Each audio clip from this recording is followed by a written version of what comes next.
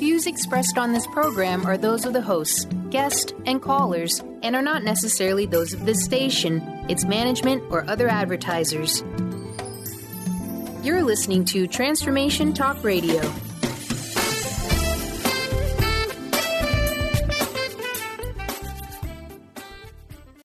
Hi, welcome. This is Dr. John DeMartini. This is one of the most amazing and inspiring shows that you can listen into. If you want to be on the edge of your seats, if you want to open up your heart, if you want to expand your mind, and you want to meet incredible people, stay tuned because you're just about to experience a transformative radio show that will change your life. And you're listening to the Dr. Pat Show that's coming up right next. The following audio is via a Skype call.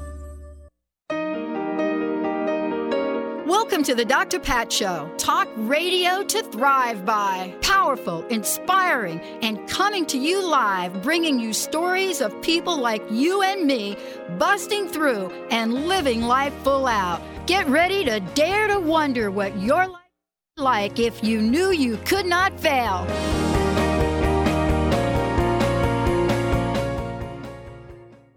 Hey, everybody. Welcome to the Dr. Pat Show. Welcome to Transformation Talk Radio. Welcome, welcome, welcome. OMG. I've been so looking forward to this show. Mr. Benny, how the heck are you today? I'll be pretty good.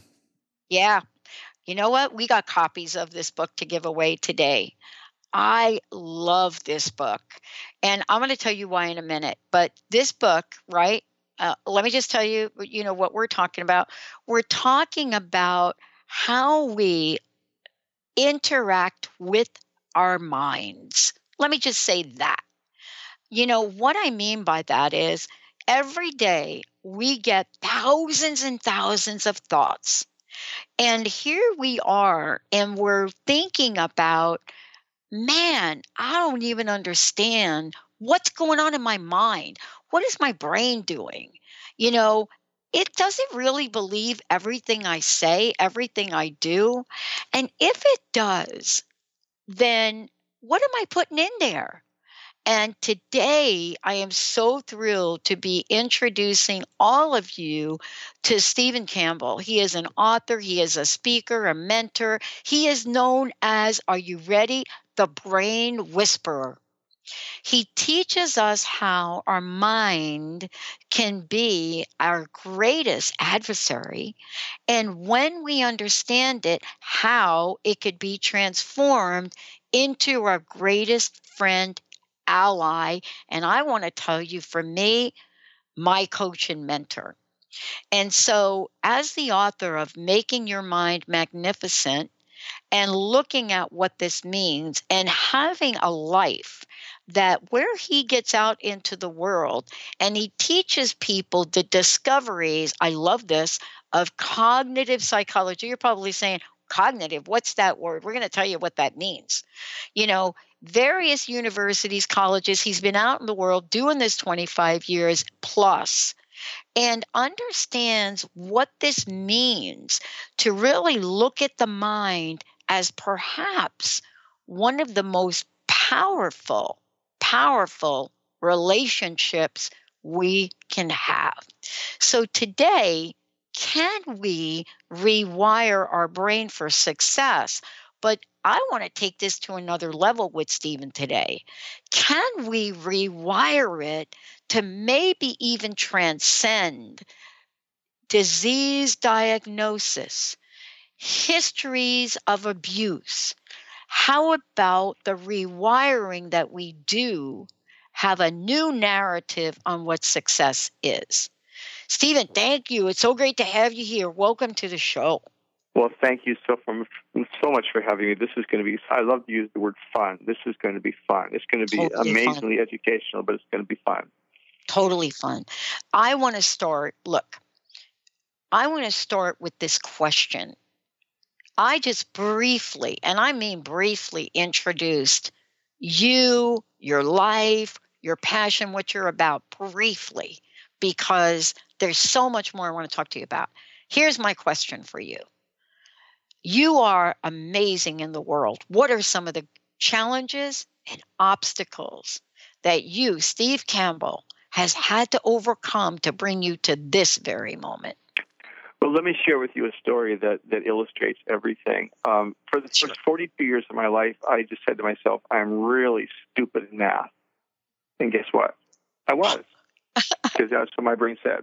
The principle of my book and the principle of cognitive psychology is the brain believes everything we tell it. So when you say, I can't do this, the brain says, you're right. So when I said, I'm really dumb in math, the brain said, yeah, you really are. Why? Because the brain doesn't care whether what you're saying is true or not, which is amazing. So for 42 years, I said, I'm really dumb in math, and I was. But I became a computer geek. I was one of the first computer geeks. Back in the 70s, I loved computers, and I would put them together and all this sort of stuff. So I got a graduate degree in computer science and began teaching computer courses. So one day the dean came to my office. He said, one of our math professors just quit, so you're a new math professor. I can't do them. Do you want a job? Learn. There's the book. And I said, oh my gosh. So I ran down to the library. This is way before the internet. This is back in the 1980s. And I began picking all the books put up on brain-based learning, which is what I teach now. And so I taught my math courses based on how the brain learns. And students began saying, oh, you're such a good math teacher. And then the dean came back and said, you know what, you're causing a problem here, Steve, because all the students saying, I will only take math if Mr. Campbell is my professor. And Pat, here's what I began doing. Hang on to your seat. Tell me. I can't wait. I began changing the message that I was giving to myself. I began changing my self-talk, and I began saying, wait a minute. If I'm so smart with computers, I got to be smart with math. And do you know what my brain said? My brain said, okay. Oh. And then it rewired itself over time, because that's what the brain does. It's called neuroplasticity. And I got really smart in math. And I ended up writing 2 college textbooks on, what do you think? Math. Was it magic? No. Here's the message.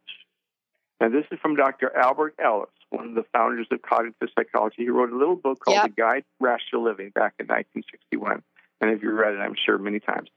What he proposed, and this is way before there's a lot of research. So since then, there's been decades of research. So we know this is true. Everything that we can do today, and this is so exciting, everything we can do today is primarily based on what we say to ourselves about ourselves today.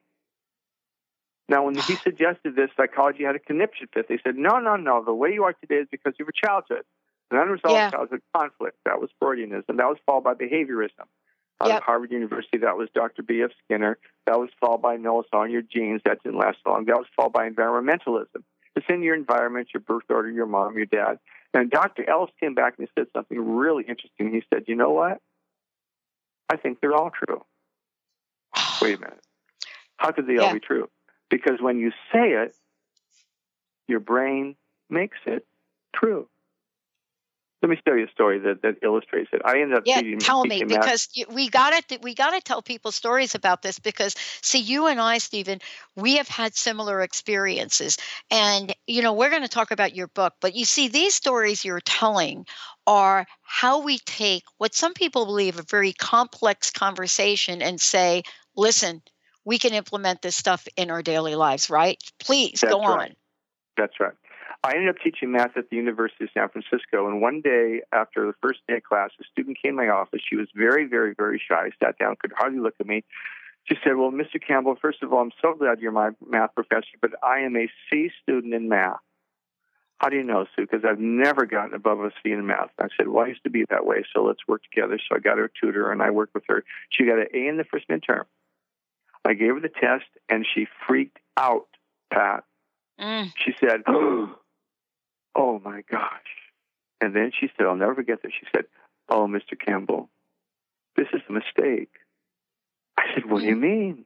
She said, I've never gotten above a C in a math test. You must have made a mistake. I said, no, Sue, this is a genuine A. So then she looked at it longer, and then a big, huge smile creased over her face. She looked up at me. I'll never forget this. She said, oh, Mr. Campbell, do you know what this means?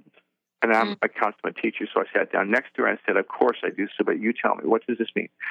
This means that when I flunk my next test, I can still maintain my C. Wow. I said, Sue, just get an A in every test. She said, oh, I can't. Why? Because I'm a C student. And Pat, that's exactly what happened. She flunked the next test. She got a C in the course. So I sat down with her. I said, Sue, answer me this. What would have happened if you had flunked this first test? Do you know what she said without a moment's hesitation? She said, easy. I would have stood like crazy to get an A on the next test. I'd have to maintain my C. I said, Sue, just get an A in every test. She said, I can't. Why? Because I'm a C student. I'm too old. I'm stuck. I've always been this way. This is always the way it's been. I can't get a better grade. I can't make more money. I can't lose that weight. I can't gain that weight. Why? Because that's what you're saying. However, when you switch that message, what will your brain say? Okay. Is it true? Don't care. But here's the exciting part. When you switch the message and lock on to the new message you are giving to you, and that doesn't mean repeating them over and over and over. It's meaning, I'll give you an illustration in a second. Yeah. It means locking on to the new message. You know what your brain does? Your brain literally, physiologically rewires itself. So that those new messages become, at first, a part of the way you think, and then they become a part of who you are. Wow. I know. Let me give you an illustration of how this works. Please. When I was a little boy, my dad taught me how to ride a bicycle. Took me out to this training to a field and took the training wheels off. He said, now, son, before I give you a shove, you see that rock out there about 50 feet? Yes, Daddy. Don't run into that rock. So you already know what's going to happen because I can hear you laughing. I got down on my bike. I do know. And started pedaling like mad to really impress my dad. Of course, what happened? Bam, right into the rock. Pat, that's the way our brain works. Our brain locks on to what we lock onto. And you lock onto it over time. And the brain rewires itself so that what you are thinking becomes a part of who you are. And that's what's so exciting. People say, well, why didn't they teach this, 40 years ago? Because we didn't know this 40 years ago. In 1969, there were 400 members of the International Society for Neuroscience. The latest membership now is 42,000. Right. Because we now have the technology to watch the brain work while it's working. And people say to me, they say, well, Steve, I'm 95, I'm 65, I've always been this way, I can't really change, my brain can't. Let me share with you how much we can change. This is from Dr. V.S. Ramachandran's book, Phantoms in the Brain, from UC San Diego. The number of patterns, and this is on page 8, the number of patterns which your brain can carry of the human mind exceeds, and this has been calculated by neuromathematicians, which I didn't know there was such a thing, but apparently there is.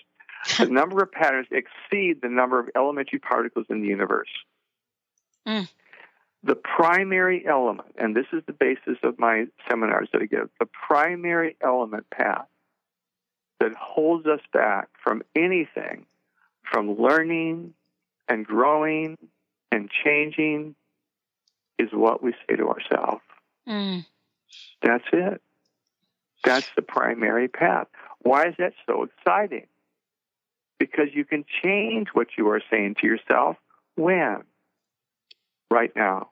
Yeah. And what will your brain say? Okay. Is it true? I don't even care. Wow. Yeah. One of the things I love about what we're talking about is we've had to come a long way to understand the power and the potentiality of this. Here's an interesting story. I'm the only one in my family to graduate high school, let alone go to college, right? Yeah. My direct family, right? I was one of the first to do that. But I didn't grow up with a family that said, oh, you can't do it. So that's kind of the good news, right? That's the good news. Good. Okay. Right. But I didn't have a frame of reference for it. So I was homeless at 17 years old. And I was very fortunate to get a job at the telephone company because before being homeless, my stepmom said to me, honey, you got to go work for the phone company because they never fire people. Yeah, right? yeah. That was That's Hewlett Packard. Yes. Yeah, go work for them. Yeah. So I happened to go on the interview, didn't hear back. I was out 48 days in my senior year of high school. I did graduate after going to summer school.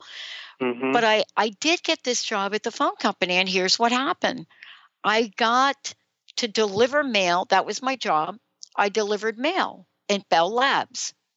Now, that's not just a phone company. Wow, that's Bell Labs. They started That's Bell Labs, right? Yeah, they started the computers, yeah. Okay, so here is the gift. I'm delivering mail, and I could have delivered mail to all sorts of different departments. I happened to be able to deliver mail to Building 15. It required secret clearance to do that. Building 15. That's kind of like Area 51, right? Yeah. All right. So long story, I'm going to make it really short. I delivered mail to people like Arno Penzias, right?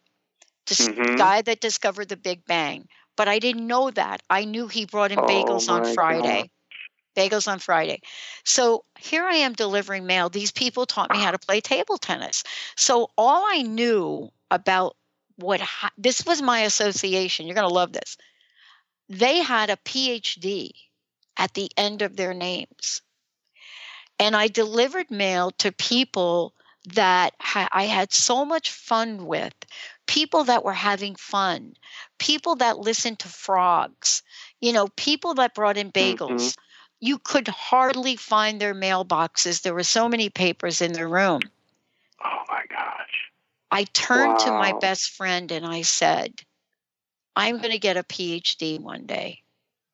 And she looked at me, and she's still my best friend, and said, of course you will. And then I said, what exactly is a PhD? You didn't even know, but you locked onto it. I locked onto it. Found a way. And she was my best friend and encouraged me. The question is, why did it take me from that point on? Why did it take me decades to get it? And it's exactly what you said. I started to listen to the people that would look at me and say, honey, that thing is never going to happen, right? And what's so exciting about your brain is that what other people, and you've already discovered this, Pat, what other people say to you do not become a part of you until you agree with them. And you disagreed. You said, you know what? I'm doing this. And your brain said, okay. You locked onto it. And then your brain found a way. Let me give you another story that just illustrates this so well. One of my most favorite people is Cliff Young. Cliff Young, you can look him up on Google. He's everywhere. The best website that talks about him is a farmer that changed the nation. In 1963, he entered the first Australian marathon, which went from Sydney to Melbourne, 885 kilometers, 545 miles. It was a 5-day race. And 150 of the top runners in the world flew out to Australia for this race. They were professional marathon runners. And Cliff Young showed up, not with Nikes, but with Australian muck boots. His coach was his 89-year-old mother. He was completely toothless, and he was 63. And all the reporters ganged up on Cliff. What are you doing here? What are you doing here? He said, well, I spent my life in the outback. I've got a 2,000-acre farm with 2,000 head of sheep. I mean, this is a 5-day race. I've run sheep for 3, so I thought this would really be fun. That's the word he used, okay? So they run the race, and, Pat, you already know what happened. He not only won the race, but he beat them all. But listen to this. He beat them, all of them, by a day and a half. Wow. How did he do that? Well, when you run like this, a race like this, you run for 18 hours and you sleep for 6. Pat, he didn't know that. He didn't know you're supposed to sleep. So while all the others were sleeping, he just kept on running using what they now call the Cliff Young Shuffle. Now, that's really inspirational, and I tell my audiences, you know what, that's really inspirational. I am not here to inspire you, because inspiration lasts for maybe 3 days, and then we go back to the old ways. I'm here to help you change the way you think. So let's talk about what happened the next year. The next year had the same race. Cliff Young showed up, couldn't finish it because he injured himself. 8 runners beat his record. And the year after that, and the year after that, and the year after that. And when the reporters reviewed and talked to the runners, they said, what'd you do? What'd you do? They said, how'd you start? He said, we looked at Cliff Young. If Cliff Young can do it, I can do it. Wow. And what did their brain say? Okay, was it true? Don't care. All I care is what you tell me. But when they locked onto it, their brain made it true. That's what the brain does. Yeah, I love this. And, we're going to give away copies of Stephen's book. I want to talk about the book for a minute because I said something to you before the show that, and I want to repeat it. This whole idea of cognitive psychology, that's let's just say it's the formal name for it if you're studying psychology. What we now know about cognitive psychology in the human potential arena is, shall I say, let's start out with What the Bleep Do You Know, or the movie The Secret, or whatever it is. But here's what we now know about it.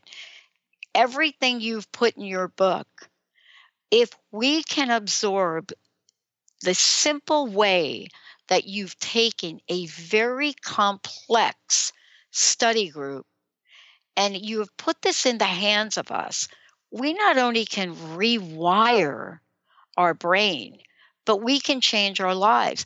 Change your thinking, change your life. Yeah. But what you've done is you're showing us how to do it. And I want to ask you about this. What is it that you learned along the way to writing this book? I know you must have aha moments. I know it. Oh, yes. I had a number of them, but I started when I became a professor in math. Yeah. And eventually I discovered that I love the brain. I love studying the brain because I use brain psychology to teach my math courses. And so the dean came to me. He said, I want you to teach our beginning students how to think, how to, take tests and how to process information and how to study and that sort of thing. So I took what I've learned about the brain over 20 years and I put them into this particular course called Career Transitions. And the president noticed that when students took my course in their first semester, they wouldn't drop out. So he made this directive. Everyone takes Mr. Campbell's Career Transitions course their first semester. And during the years that I taught the course, both morning and evening, the retention was like 93%, which is outlandishly high. The problem was I was teaching and running the evening school as a dean, and so I was gone. And Mary sat me down back in 2008. She said, okay, honey, your dad died at 61 and you're 62 working 14 hours a day. If you die early, I will kill you. So I said, okay. So I retired back in 2008, but this information is so wonderful that I went to the nearest senior center and I said, what would you think if I taught it here? And it's really an 8-week course, an 8-hour course that I teach. And she said, sure, we can't pay you. And I said, that's not here nor there. I just want to get this information out. So it was going to be let's just do it for 3 days 3 weeks instead of 8 weeks. And I said, that's fine. So I did it for 3 weeks, and all the students, they cornered her in her office after the second week. And they said, you can't let them finish next week. You got to talk them into doing all 8. Wow. And so I did all 8. Then all the other 7 seniors in Sonoma County called, and they said, bring it here. Then people began saying, where's your book, where's your book, where's your book? Oh. What book? Don't you have a book? No, I don't. Well, I've written a college textbook. No. You give us so much wonderful stuff, but we need to think about it, and we need to have you write it in exactly the same way you teach it. Don't make it academic. So it's a 6th grade lexicon book. It's 6th grade level. And when I wrote the book, it came out, and I had been speaking for free at the Roner Park Senior Center, and they said it was a little group called TOPS, Taking Off Pounds Sensibly. It's like a global group for losing weight. Yeah. And they said, you should speak at our convention in San Ramon. We would love to have you speak. And so I talked to some people, and they said, yes, would you come and do a breakout session in San Ramon? And I said, sure. So people said, where's your book? Where's your book? So we took out a second on our mortgage, and I wrote the book. And it took me a very short time because I've been teaching it for so many years. It was a matter of simply typing it up and putting it together. So the book arrived on some pallets on a Saturday, and we took those books and drove over to San Ramon, about 60 minutes away, to do this convention. I thought it was going to be a breakout session. Mm-hmm. So I walked in, found the director. I said, where do I set up? And she said, no, you're the keynote speaker. You're speaking in front of 600 people, which is fine because that's what I used to do. So we put some books on a table, and I began speaking. Mary was outside knitting because we had no idea what would happen. And as soon as I began speaking, people began leaving the room. They would get up and leave the room in lines to get out of the room, which I thought was really weird. They were getting out of the room to buy a book because they were saying it's going to be sold out before it speaks. And within 5 minutes while I was still speaking, we had sold hundreds of books, and after I was done, we had sold thousands. And Mary and I drove over to the pizza factory in San Ramon. She said, I know what I'm going to do now, honey. I'm going to retire, because she was an elementary school principal, and I'm going to sell books, which is what she does now. She travels with me to sell books. Wow. The book came out of the love for what we're learning about the brain and how people can change what they're saying to themselves, and their brain agrees with it. And people don't realize that people say, well, I'm stuck this way, and this is the way it is. Here's what I tell people, and I'll just tell you, Pat, because this is so exciting. When did your old life end? Your old life ended about 1 second ago. Done. Okay? Done. Which means your new life began 1 second ago. Mm. Now do the math. If you've got 60 seconds per minute, 60 minutes per hour, 24 hours per day, that means that in one 24-hour period, you have 86,400 new opportunities for a new life every single day. All we have to do is take them. Mm. And what's so wonderful about the brain is when you do, the brain says, ooh, this looks fun. Here's another principle that's really helpful people understand. The brain doesn't like change. The brain doesn't want you to change. The brain doesn't want you to lose that weight or make that money because it's different.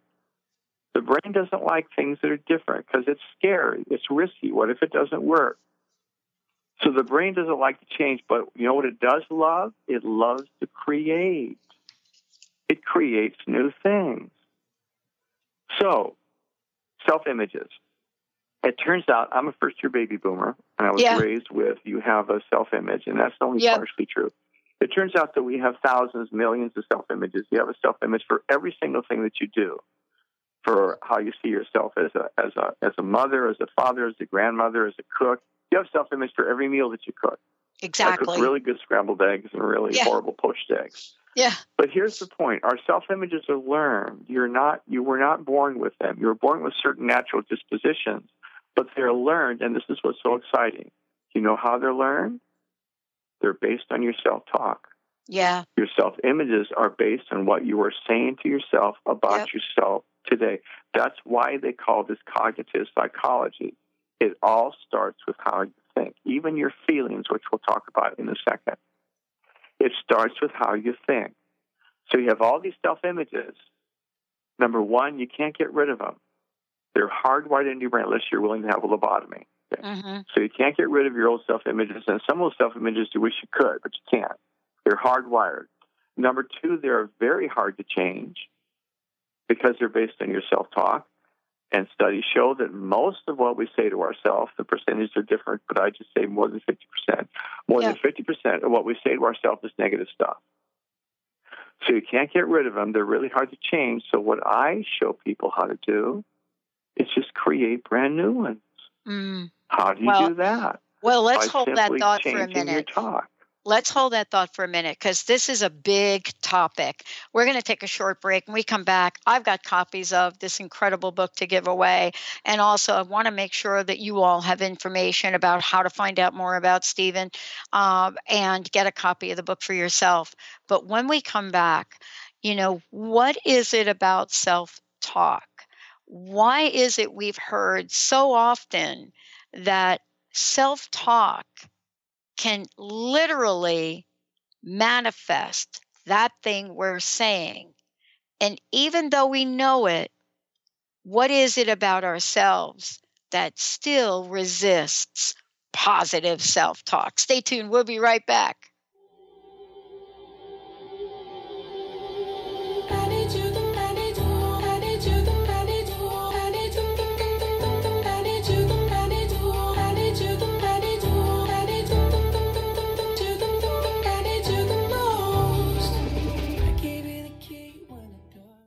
Chris Stanis is a spiritual leader and healer and teaches a course on how you can transform your life through a meditation and healing system that will manifest your spirit's dreams. She manifested the Women of Wisdom Conference, the Women of Wisdom book, and this radio show. And she can show you how to change your life too. Are you ready? Visit the website and contact her at voicesofwomentoday.com. That's voicesofwomentoday.com. Wow. Hey, everyone. Welcome. Welcome to the Dr. Pat Show. This is Talk Radio to Thrive By. I'm telling you, I got to pinch myself some days, because when each of us gets called to do something that we so not thought was in our wheelhouse to do for a purpose that's so much greater than us, we get to show up and shine. If you would like to show up and shine on the Dr. Pat Show as a co-host or sponsor, send us an email to inspire@thedrpatshow.com. Brand consultant Jen Morgan is here with Radically Distinct Radio to help you take control of your future and maximize your brand's power to produce results. Whether you're an individual trying to reinvent yourself and launch a new venture, or you're an executive trying to reposition your company to modernize your sales and marketing programs, Jen Morgan and the RAD method empower you to play to your strengths and show up in the world as your most powerful brand. To learn more, go to jenmorgan.com. That's Jen with 2 N's, Morgan.com, or call 206-972-5366. The Earth is an ever-changing being. Goddess Light Shamanic Healer Bree Gibbs guides us through the ascending worlds, bringing forth knowledge and truth. As a light creator, she is here to provide new information needed at this time in our evolution. Join Bree as she shares messages from guides, spirits, ascended masters, goddesses, and others. Tune in the second and fourth Monday, 11 a.m. Pacific, and Thursdays, 1 p.m. Pacific for Silver Gaia Radio. Have you wanted to make more money without working harder or more? Maybe you've tried new ways to bring in extra income without success. Hi, my name is Deb Acker, and in addition to being the host of Truth Talk Radio, I'm an intuitive life coach and energy healer. I clear energy blocks to all areas of life, including abundance. Did you know many times we have an invisible income ceiling? So no matter what we do, our income never goes up, or if our income does go up, we experience an unexpected expense that negates this. How much would it be worth to significantly increase your income or even have unexpected income show up? When I was in the corporate world, I used these techniques to increase my income by tens of thousands of dollars without changing my work routine. In fact, I worked even less, and I now help clients do the same. If this resonates for you and you're truly ready for abundance in your life, I'd love to gift you with my pattern identification session. Simply contact me on the contact page of my website, deboraacker.com. That's DeborahAcker.com. And let me know you heard about this gift through Transformation Talk Radio. I look forward to connecting soon. Just admit it. See, I gave you faith, turned your doubt into hope, and can't deny it. Now I'm all alone and my joys turn them open. Tell me, where are you now that I need you? Where are you now? Where are you now that I need you?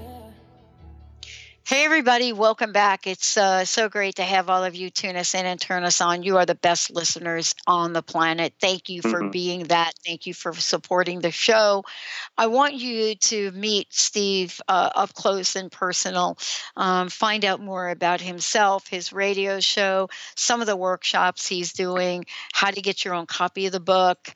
Also, if you want to connect and follow, what he's doing and how he's doing it and some of the services he provides. It's really easy. You can go to his website, StephenRCampbell.com, and check it out. You could also Google Making Your Mind Magnificent, and you will see the book. Right now, Benny, I want to start giving away copies of the book. And also, Stephen, you've also said you would like to give away some CDs to our listeners and get things going. So let's go open up the phone lines for all of you to participate. We'll try to give away as many items as we can, but we'll take one caller at a time. 1-800-930-2819. That's our toll-free number here. 1-800-930-2819. Let's get Benny busy. Steve, listen, there are so many things in the book I could talk about, but I was really struck by, the brain principles you outlined. And one of them in particular we started to talk about, which is how our self-talk builds our beliefs. And what do those beliefs control, even our feelings? And I was saying to you that even though we know this, we talk about money sometimes and our finances sometimes, and as if they were our enemy. I believe it's one of the greatest body of negative self-talk that we have in our society. But I want to hear from you on that. Well, money, first of all, is very, very, very personal. We judge each other based on what we look like, the quality of our clothes, the size of our car, the house we have. So money is very, very personal. Some people have a lot of it. Some people don't have very much. And so we internalize our feelings about the money. Let's before we get into that, let me share with you some principles about feelings, and then we'll go back to money. Sweet. This is again from Dr. Albert Ellis's book. Our feelings, it turns out, do not come from how we were raised. They don't come from events in our lives. They don't come from what we've done. They don't even come from money. You know what they come from, Pat? They come from our beliefs about how we were raised. And our beliefs about what we've done, and our beliefs about money, and our beliefs about our past. That's so exciting because you can change those beliefs. Feelings are very, very, very hard to change because they're messy. Why am I feeling this way? I shouldn't be feeling this way. I wish I didn't feel this way. They're really, really hard to change. But I tell my people, remember this, that those feelings are not coming in willy-nilly. They're coming from your beliefs. They're coming from what you are saying to yourself, about your situation, about your past, about your childhood, about your money. What's so nice about that, Pat, is that you can't directly change what you're feeling, but you can change your beliefs, and the feelings follow. So when 9/11 happened and the world watched the towers fall, we all had feelings immediately of anger and sorrow and all these really bad feelings. Yes. But over time, our feelings change, and every single person in the world, they change. Why? Because their beliefs change. And now I feel something different from 9/11 than you do. Why? Because 9/11 hasn't changed, but your feelings have. Let me give you another illustration that really says it so well, and then we'll get back into money. Let's imagine, Pat, that you and I have been dear friends for years, and I show up at your front door on a Saturday morning with a shovel. I say, hi, Pat. Hi, Steve. How are you? Good to see you. I want to dig a hole in your backyard. You say, well, that's weird, but okay. So I go to your backyard. I start digging a hole. And you're watching me dig the hole, and you begin developing some beliefs. Let me see. Steve and I have known each other for years. Our kids have played together. He knows it's my birthday today. He also knows I love trees. Oh, that's what he's doing. He's in my backyard, digging a hole in my backyard to plant a tree for my birthday. Steve, you're so sweet. I love you. Thank you so much. Bring Mary over. We'll have pizza and we'll watch a movie tonight. You're just the neatest guy. That's one scenario. Another scenario, we hate each other. Hate each other. And I show up at your front porch on Saturday morning with a shovel. I say, hi, Pat, I'm going to dig a hole in your backyard. So I go to your backyard, start digging the hole. You're watching me dig the hole. This time, Pat, your beliefs are completely different. This time your beliefs are, I'm digging the hole to bury you in it. Yes. Now, what's the difference? Watch this. Same shovel, same Pat, same Steve, same Saturday morning, same backyard, same hole. Completely different beliefs, completely different feelings. You have met people who were raised in situations that were horrendous. Mm-hmm. And yet, look at what they've done with their lives. Yeah. I mean, you were homeless. Yeah. And look what you did with your life. You have also met people who have been raised in situations to die for. They had all the money they ever needed, and yet some of them wish they could. What was the difference? Not the money, not how they were raised. What the difference was, what they're believing about how they were raised, and the feelings follow. So why is this so exciting? People say to me, I'm stuck with this feeling. There's nothing I can do about it. And when you say that, what does the brain say? Okay, you're right. You're stuck. Is it true? Don't care. But you keep saying it. My job is to make it true through neuroplasticity. But I tell people, you know why you're stuck? Because that's what you're saying. You can change that message, lock onto it, make it the stronger message, which my book tells you how to do, mm-hmm. and the feelings follow. Does it happen overnight? Of course it doesn't. Our feelings are messy. They're inconvenient. They're crazy. We don't understand them. We wish we didn't feel these things and those things and these things. But what's so wonderful is that we don't need to be the victim, because now we have a handle on how to change them. How do you change them? Don't worry about the feelings. Look at the beliefs. Track the beliefs. Why are you feeling this way? Change the beliefs, and over time, the feelings follow. But when you say, well, this is the way it is, I'll always be a victim, you know what your brain says? Okay, you're right. I'll make sure you are. Yeah. But when you say, you know what? I'm not going to believe that anymore. Mm-hmm. And you know what your brain says to that? Okay. That's why the original title for my book was Making Your Mind Your Mentor. They changed it, but I like my title better. I like your title, too. I mean, I like your title, but I also like Making Your Mind Magnificent. Yeah. Because the vibration of that is that for me and many people listening, who would not want a magnificent mind? But we think it's the Einsteins of a world that have a magnificent mind. Mm-hmm. And the belief is, can I truly have it? What your book does, and my gosh, we've already given 5 copies of the book away. What your book does is helps us understand that we do not have to be one of the people that we perhaps admire in the world. And I want to ask you this question. I know we have a short time left in the show. I want to talk with you about subconscious, because I think that this is one of the most underrated, next to Meryl Streep, of course, but one of the most underrated topics that we have, and we make it very complicated. But the way you handle this in the book, I think, is brilliant. What role does our subconscious play, and how do we move beyond the belief that we actually do not have control of that part of who we are? Okay, let's go back to self-images. Our self-images are in our self-conscious. Mm-hmm. If I have a self-image of being shy at parties, I don't have to remember to act shy. I'm naturally shy. So in fact, most of what's going on is in the subconscious, okay? Our self-images are in our subconscious.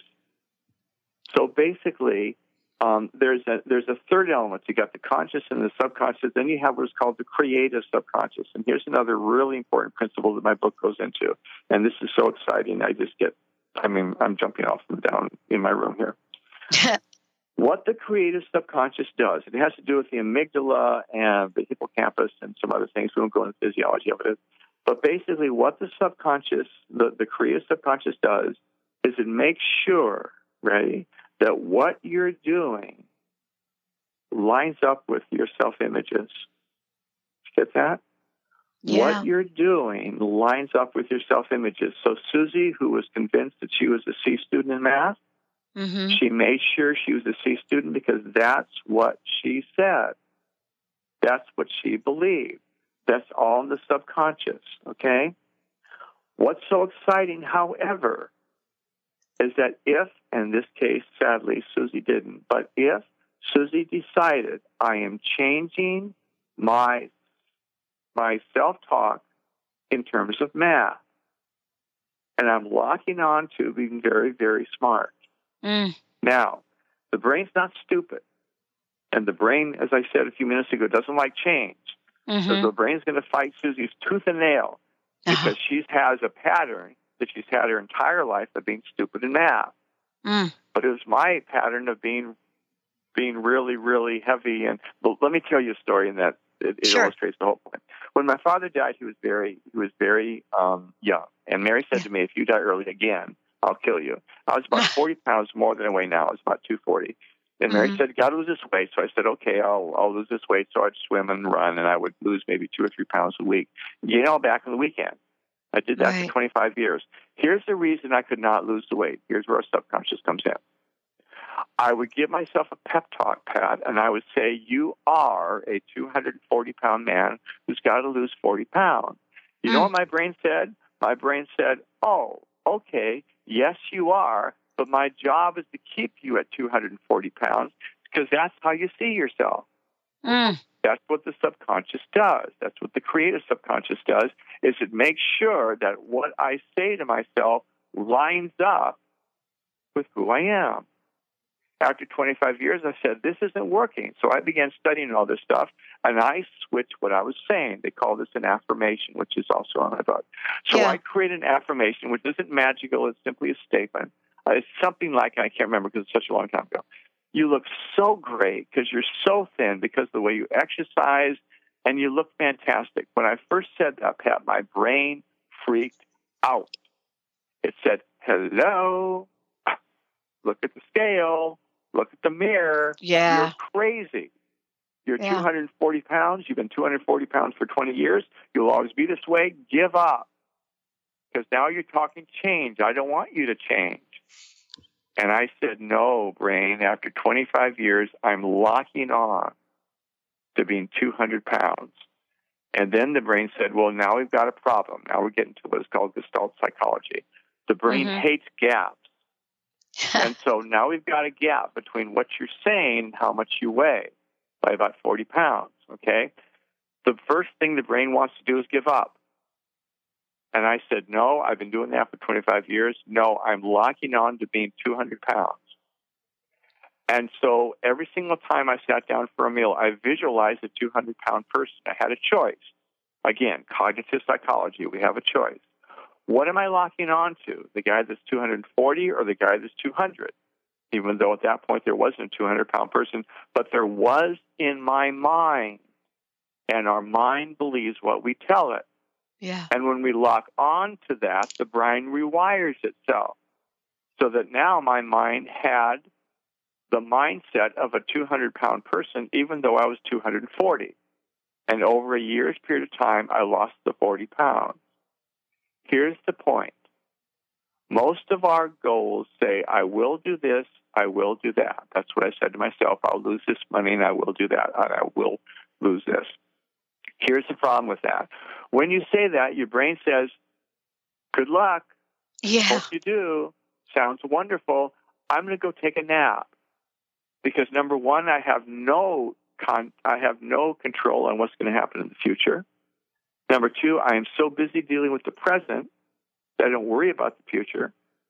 And so you put all your goals in the future, which most of us do, and the brain doesn't do a thing.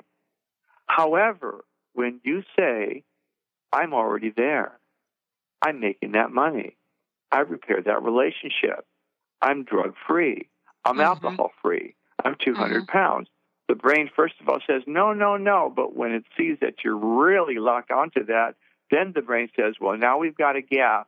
We've got to close the gap, and I'm there for you. I'm your mentor. We'll do this together. Wow. Yeah. This is really for those tuning in. If you're just tuning in, I just want to make sure you know that, Stephen Campbell is my very special guest today, Making Your Mind Magnificent. Before we run out of time here in this show, please tell folks how they can tune into your radio show as well. My radio show is on KOWS from 9 o'clock to 11 o'clock every Wednesday. The name of the program is Making Your Mind Magnificent. And I have very, very mellow music. Joan Baez, John Denver, Carly Simon, really mellow music. And then in between, we talk about a certain subject. Like tomorrow, we're going to talk about your self-images and where those come from. The signal, unfortunately, is in Occidental. It's so weak that it doesn't go beyond Occidental. So just go to KOWS.FM and you can listen to me there. Awesome. One of the things that I have discovered along the way is a statement that I want to ask you about, which in the world of psychology, certainly when I was studying, this idea of fake it till you make it. First of all, the statement "fake it till you make it" doesn't even make sense in the context of what you and I are talking about. But that is Brain's the not term. Stupid. Yeah. What can we say? I made a statement the other day and someone called me and asked me about it. I said that we are on the edge of launching, when our technology is finished, the largest positive talk network in the world. And someone called me the other day and said, can you tell me what that is? What is it you're doing? And I went on, I don't want to take a lot of time in the show to explain it, but what I went on to explain to them is that when we designed this 2 years ago, we designed it with the ability to create individual channels for all things that help people excel in who they want to become. So we have a God talk channel, we have a psychic talk channel, we have a green talk channel, we have a women's channel, and the technology has the ability to turn a switch and turn them all on at one time. And if you said to me, I want a mind channel and I want to invite 100 people, in 18 hours, we'd have it up for you. And they said to me, how do you know it is the largest? How do you know it will be the largest positive talk channel? Now, here's what I know. I know that I've done the research and I know it is, but by the question that was asked, I started to doubt myself. And I wanted to ask you, what can we do so that we don't enter into the world of doubt, which then would enter us into perhaps the world of negative thinking? Well, realize, and you've got a minute to answer that question. First of all, realize that it is true that you don't know positively, statistically, that it's going to be the largest, but that's what you're locking on to, and that's the most important part. You're locking on to that. You're making that the stronger picture, and your brain and the brain of your colleagues and the brain of all the people in your channels, which, by the way, I'd love to be part of that, is going to find a way for it to work. Yeah. It finds a way. That's his job. The brain will not let you be unlike what you're saying. And that's why you have these tremendous people with tremendous visions, i.e. Steve Jobs and Bill Gates and other people. They had visions that nobody else had. The other people had the technology and the experience and the knowledge, but they had visions. That's what you are. You've got the vision, and you're a visionary, and your brain said, okay, I'll figure out a way to make it happen. Yeah. And that's what you're doing. And you know what's fascinating about this? I handed it off to Jessica and the team, and they came back because, they are rational, logical, amazing people. And they came back and put the math behind it. There you go. They put the math behind it. And when I saw the math, and the math is, how many channels will each network reach, how many media outlets. When they put the math behind it, the number of impressions per show was a number that when I looked at it, I let it go because there was a part of me that said I didn't believe it. But the point that you bring up is more important than any of that. And that is, we can literally create our dream in our minds and in our lives and bring it to reality. That's right, because what the brain's job is to make that dream true when you lock onto it. I love it. The problem is that people don't lock onto it. They have other things that come up, and I show people how to do that. Well, I'm locked onto it, and I'll tell you, Stephen Campbell, everybody, make sure you go check out his book. Thank you, Benny, for all that you do. And if you've missed any part of this will replay tonight, and it will play on 90 other media outlets. We'll see you next time. Oh, I beg and plead, singing, come out of things unsaid. Shoot an apple off my head and a trouble that can be. The preceding audio was via a Skype call.